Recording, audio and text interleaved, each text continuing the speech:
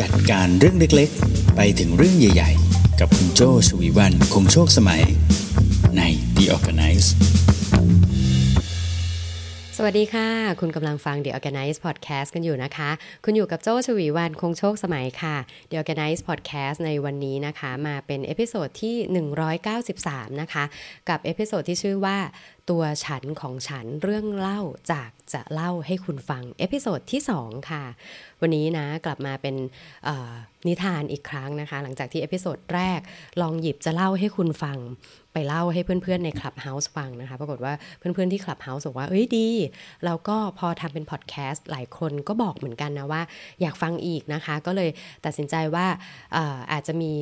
นิทานจากจะเล่าให้คุณฟังเนี่ยมาเล่าให้คุณฟังเป็นระยะเนอะขั้นกับเรื่องของการจัดการ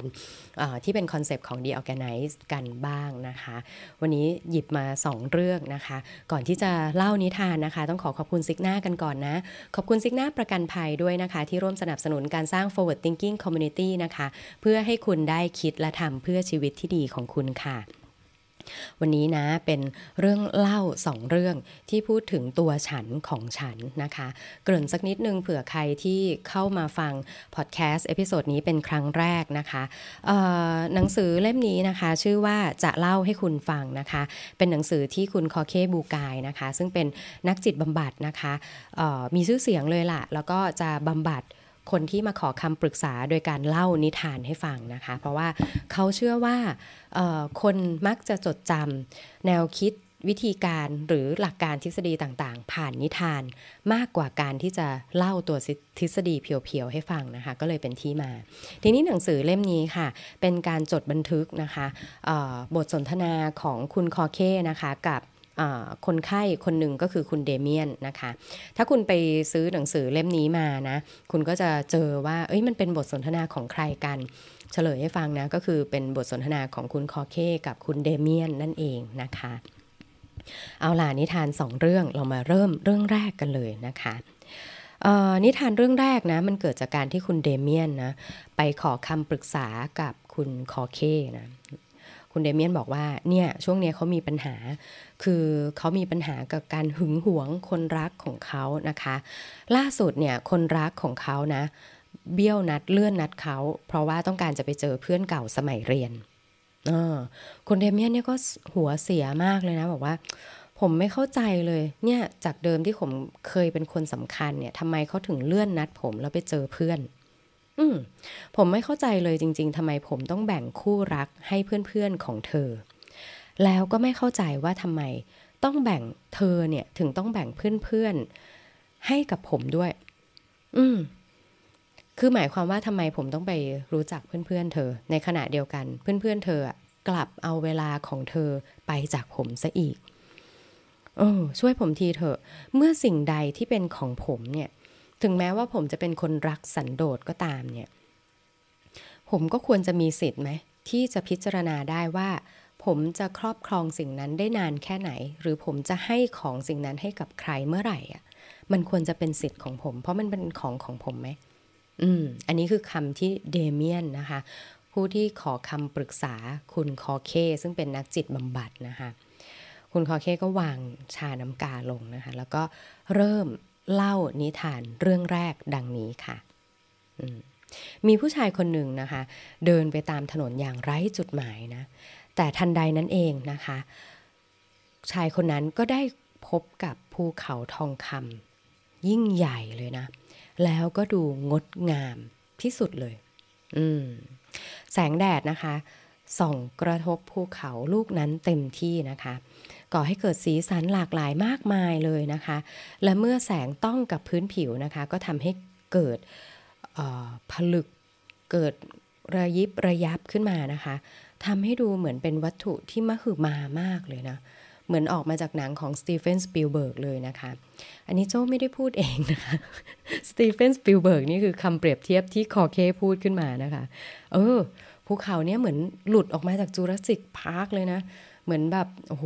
รังสรรค์มาโดยสตีเฟน สปิลเบิร์กนั่นเองนะผู้ชายคนนั้นนะคะหยุดนิ่งมองภูเขาลูกนั้นเหมือนต้องมนเลยมีใครเป็นเจ้าของภูเขาลูกนี้หรือเปล่านะเสร็จแล้วเขาก็เดิน มองไปรอบๆนะแล้วก็เดินวนรอบภูเขาเลยแต่ก็ไม่มีใครแสดงตัวเป็นเจ้าของนะแล้วเขาก็เลยตัดสินใจเดินเข้าไปใกล้ๆนะเอามือลูบไปบนภูเขารู้สึกอุ่นๆนะสัมผัสแล้วก็รู้สึกได้ถึงไออุ่นไล่นิ้วไปตามพื้นผิวก็รู้สึกว่าโอ้นุ่มนวลดีจังเลยอ่ะมองก็สวยสัมผัสก็ใช่ฉันอยากได้เป็นเจ้าของจริงๆไม่มีเจ้าของจริงใช่ไหมว่าแล้วผู้ชายคนนั้นก็ค่อยๆอุ้มภูเขานะคะอย่าลืมนะคะว่านี่คือนิทานตอนแรกบอกว่ายิ่งใหญ่ใช่ไหม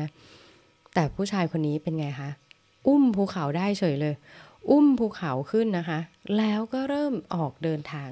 คิดว่าจะไปเก็บไว้แถวๆบ้านที่ชานเมืองนี่แหละผู้ชายคนนี้ก็อุ้มภูเขามาด้วยความภูมิใจนะคะเดินไปช้าๆเนาะเห็นที่เหมาะๆแล้วก็ค่อยๆวางภูเขาเนี่ยลงไปวางลงบนพื้นหญ้าอย่างระมัดระวังนะคะเล็งมุมและแสงแดดสาดส่องถึงสวยงามวางเสร็จแล้วก็นั่งพินิจพิจารณานะคะแล้วก็คิดอยู่ในใจนะคะนี่เป็นครั้งแรกเลยสินะที่ข้ามีของล้ำค่าเป็นของตัวเองของที่เป็นของข้าแต่เพียงผู้เดียวจริงๆทั้งคู่คิดขึ้นพร้อมกันอ้าวทำไมใช้คำว่าทั้งคู่คิดขึ้นพร้อมกันล่ะไม่ใช่แค่ผู้ชายคนนั้นนะคะที่คิดภูเขาลูกนั้นก็คิดเช่นกันไหนประโยคนี้ขออีกทีสินี่เป็นครั้งแรกเลยนะที่ข้ามีของล้ำค่าเป็นของตัวเองของที่เป็นของข้าจริงๆมนุษย์คิดว่าเป็นเจ้าของภูเขาใช่ไหมคะแต่ภูเขาเองก็มีความรู้สึกเหมือนกันว่าในที่สุดเขาก็ได้ครอบครองผู้ชายคนนั้นด้วยเหมือนกันเมื่อไหร่ก็ตามที่คุณรู้สึกว่าคุณเป็นเจ้าของสิ่งใดสิ่งหนึ่งเนี่ยคุณแน่ใจเหรอคะว่าคุณเป็นเจ้าของสิ่งนั้นคุณไม่ได้ตกเป็นทาสของสิ่งนั้นอันนี้ทำให้โจ้ฉุกคิดนะคุณเคยเจอเหตุการณ์ง่ายๆไหมเจอเหตุการณ์ง่ายๆที่บอกว่าอย่างโจ้เนี่ยประจำเลยก็คือโจ้เป็น AE ใช่ไหมคะเวลาขายงานที่เราคาดหวังหรือว่างานที่เราไม่คิดว่าเราจะขายได้แล้วพอขายได้อะเราจะพยายามหาสูตรสำเร็จเฮ้ยเพราะอะไรอ่ะเพราะวันนี้ตื่นกี่โมงเพราะวันนี้แต่งตัวสีนี้มาใช่เพราะวันนี้แต่งตัวสีมงคลมาแน่ๆเลยวันนี้วันพุธใส่เสื้อสีดำใช่ไหมสีดำเป็นสีมงคลขายงานได้แน่นอนต่อไปนี้ทุกคนถ้าใครจะไปขายงานกับโจ้นะจะต้องใส่สีมงคลดังต่อไปนี้หลังจากนั้นเป็นต้นมาเป็นยังไงคะจากวันแรกที่รู้สึกวินเฮ้ยมันดีจริงๆฉันค้นพบแล้วว่าการจะขายงานผ่านมันต้องใส่เสื้อสีมงคลแต่หลังจากนั้นมาคุณจะรู้สึกเป็นไงคะรู้สึกเป็นทาสเนาะเป็นทาสของการใส่สีให้ตรงวันเนาะวันไหนใส่สีชมพูวันพุธรู้สึกไม่สบายใจไปทั้งวันเลยใช่ไหมคะเป็นทาสไปเลยเนาะเพราะฉะนั้นแล้วนะเรารู้สึกเป็นเจ้าของอย่างคุณเดเมียนเนี่ยรู้สึกเป็นเจ้าของแฟนใช่ไหมรู้สึกเป็นเจ้าของแฟนแต่พอแฟนเนี่ยไปปาร์ตี้กับเพื่อนไปนัดกินข้าวกับเพื่อนก็รู้สึกแย่ไปเลยสรุปแล้วตอนนี้คือความสุขของคุณเดเมียนจะต้องยึดติดอยู่กับแฟนเสมอจากตอนแรกบอกว่าฉันเป็นเจ้าของแฟนนะแฟนจะไปไหนเมื่อไหร่ควรต้องมาถามคำยินยอมของเขาเนี่ยแต่พอแฟนไปกับเพื่อนน่ะความสุขของคุณเดเมียนไม่อยู่ซะละสรุปแล้วจริงๆแล้วเนี่ยคุณเดเมียนเป็นเจ้าของแฟนหรือแฟนเป็นเจ้าของความสุขของคุณเดเมียนกันเห็นไหมคะเนี่ยก็คือนิทานเรื่องแรกนะคะที่คุณคอเคเอามาสอนคุณเดเมียนนะคะเกี่ยวกับเรื่องของความรู้สึกเป็นเจ้าของนั่นเองนะคะต่อมาค่ะนิทานเรื่องต่อมานะคุณเดเมียนเจ้าปัญหานะคะยังไม่จบนะคุณเดเมียนยังนึกถึงคำพูดจากการบำบัดที่พูดถึงเรื่องเจ้าของความเป็นเจ้าของอยู่ใช่ไหมคุณเดเมียนก็ไปตีความเพิ่มขึ้นไปอีกจากเรื่องเล่าข่าวที่แล้วอะเรื่องภูเขาเรื่องความเป็นเจ้าของเรื่องอะไรอะมันทำให้ผมรู้สึกถึงคำว่าโลภ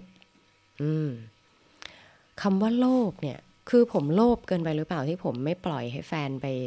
ข้างนอกไม่ไปเจอคนนั้นคนนี้หรืออะไรแบบเนี้ยมันสับสนยุ่งเหยิงในหัวไปหมดเลยคุณคอเคผมก็เลยไปหาคำจำกัดความของคำว่าโลภคอเคก็เลยถามว่าเป็นไงแล้วได้อะไรบ้างคำว่าโลภเนี่ยคุณได้คำนิยามอะไรบ้างโอ้คำนิยามได้เยอะแยะมากมายเลยนะแล้วก็ได้คำศัพท์อีกเยอะแยะมากมายเลยครับพจนานุกรมบอกว่ามันมีคำว่าตระหนี่อนาถาอับโชคยากจน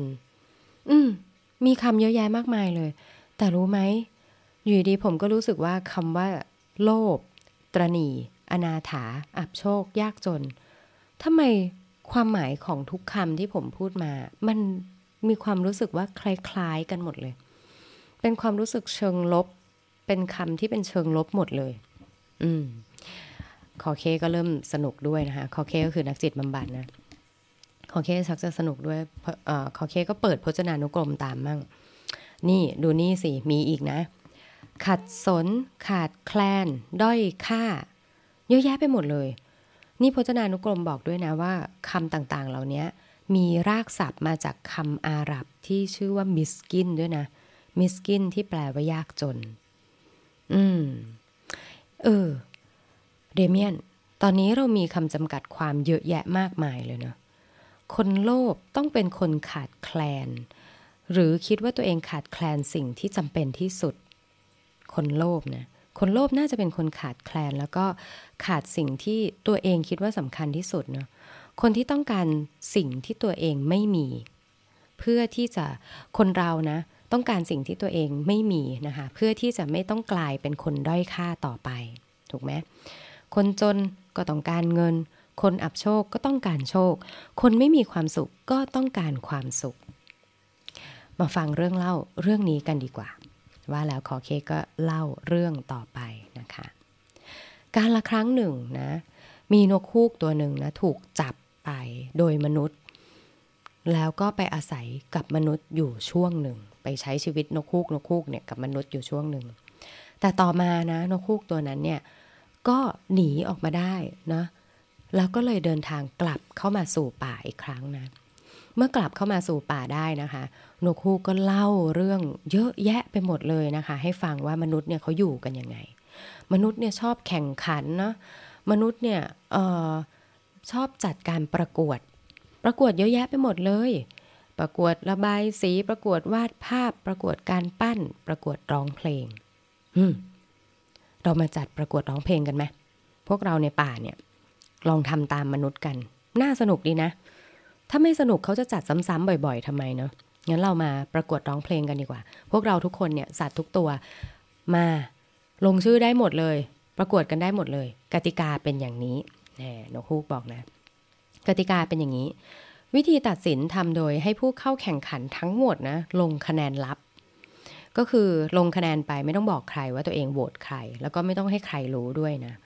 ผู้เข้าแข่งขันจะทำหน้าที่เป็นกรรมการด้วยนะนกฮูกจะเป็นคนขานวิธีให้นกฮูกบอกว่าเนี่ยมนุษย์เขาทำอย่างนี้กันนี่คือขั้นตอนนะคะแล้วการแข่งขันก็เริ่มต้นขึ้นค่ะสัตว์ทุกตัวนะรวมทั้งมนุษย์นะมนุษย์อยู่ดีก็มาประกวดกับเขาด้วยเดินผ่านไปผ่านมา มาประกวดกับเขาด้วยนะคะก็ขึ้นไปร้องเพลงบนเวทีค่ะทุกคนก็ได้รับเสียงปรบมือมากบ้างน้อยมากนะตามเสียงซุ้มเสียงที่ร้องไปนะคะการให้คะแนนก็ให้คะแนนกันลงบนกระดาษแผ่นเล็กๆนะแล้วก็พับแล้วก็หย่อนลงไปในหีบขนาดใหญ่ที่นกฮูกเนี่ยคอยเฝ้าให้อยู่เมื่อถึงเวลานับคะแนนนะคะนกฮูกก็หอบเจ้าหีบลงคะแนนนั้นขึ้นไปพร้อมกับลิงเท่า2ตัวนะคะคอยขนับข้างนะลิงเท่าก็เป็นสักขีพยานนะแล้วก็เปิดหีบแล้วก็เริ่มขานคะแนนเสียงที่โปร่งใสที่ว่าเนี่ยขึ้นมาเนาะเอาละเราจะเริ่มนับคะแนนแล้วนะลิงเท่าก็หยิบคะแนนแผ่นแรกขึ้นมาแผ่นแรกตื่นเต้นเสมอเนอะว่าไหมแผ่นแรกนะทุกตัวก็เฝ้ารอนกฮูกก็ตะโกนขึ้นว่าพี่น้องทั้งหลายคะแนนแรกของเรานั่นก็คือ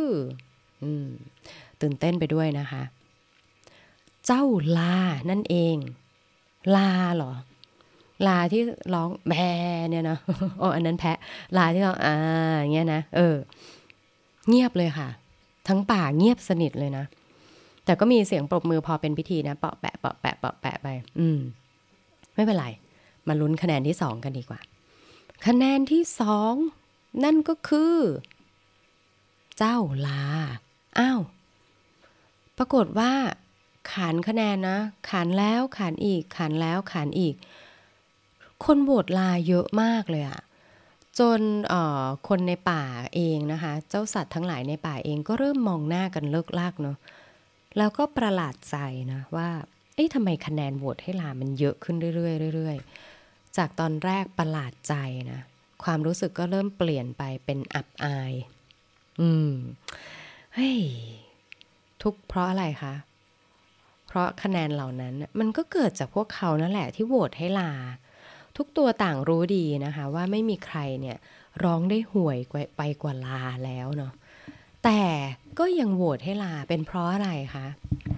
นกฮูกก็อธิบายปรากฏการณ์นี้ให้ฟังนะคะนกฮูกก็บอกว่าเนี่ยที่คะแนนมันเป็นอย่างเงี้ยก็เพราะทุกคนเนี่ยคิดว่าตัวเองจะชนะใช่ไหมล่ะคิดว่าเสียงตัวเองเนี่ยเพราะที่สุดใช่ไหมล่ะก็เลยคิดว่านอนใจเนาะก็เลยคิดว่าเฮ้ยยังไงฉันก็ชนะอยู่แล้วคะแนนโหวตเนี้ยโหวตไปเหอะ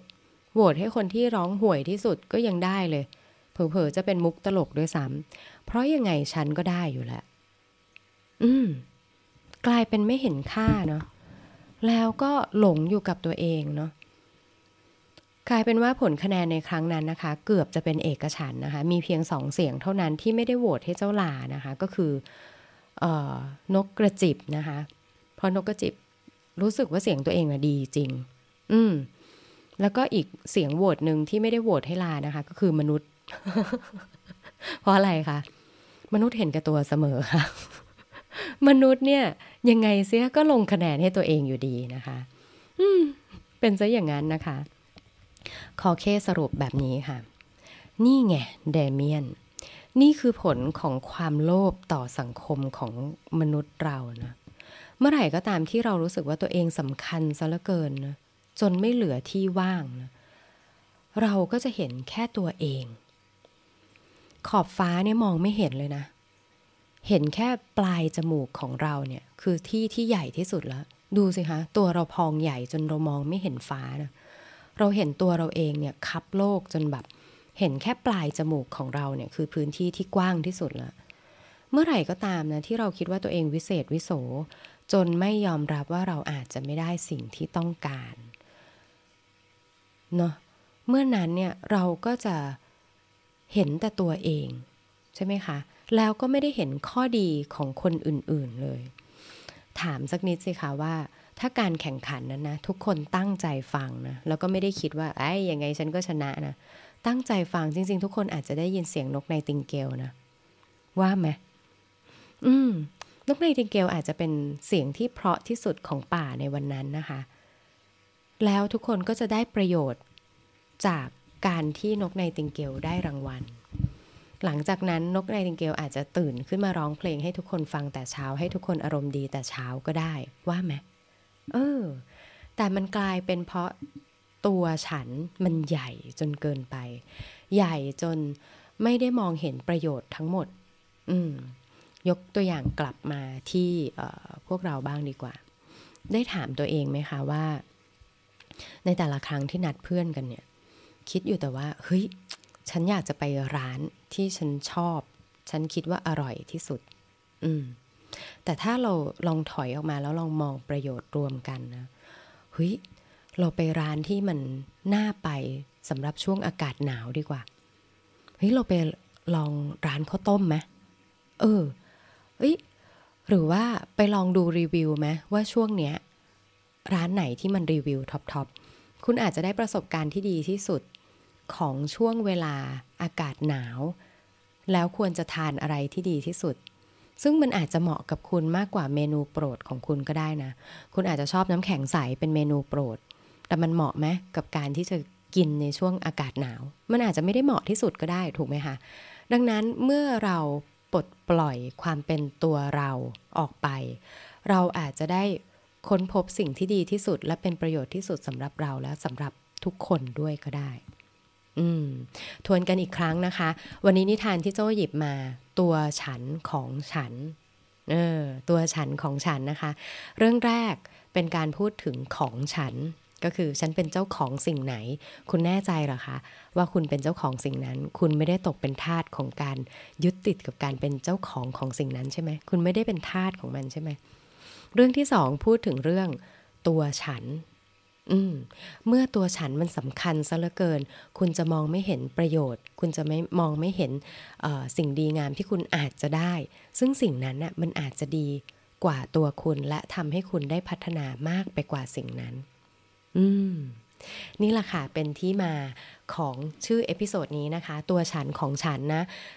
หยิบนิทาน2เรื่องจากหนังสือจะเล่าให้คุณฟังมาเล่าให้คุณฟังจริงๆใน The Organize นะคะคละกันไปเนอะก็จะได้ทบทวนตัวเองไปด้วยนะคะจัดการตัวเองนะไปกับนิทาน2เรื่องนี้นะคะถ้าชอบใจนะคะอย่าลืมกดติดตามพอดแคสต์ที่คุณใช้ฟังอยู่นี่นะคะกดติดตาม Creative Talk Podcast กันนะคะเพื่อเป็นกำลังใจให้กับโจ้แล้วก็ทีมงานด้วยนะคะ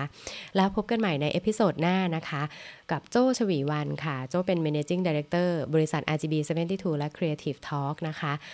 จนกว่าจะพบกันใหม่ในเอพิโซดหน้าสำหรับวันนี้สวัสดีค่ะ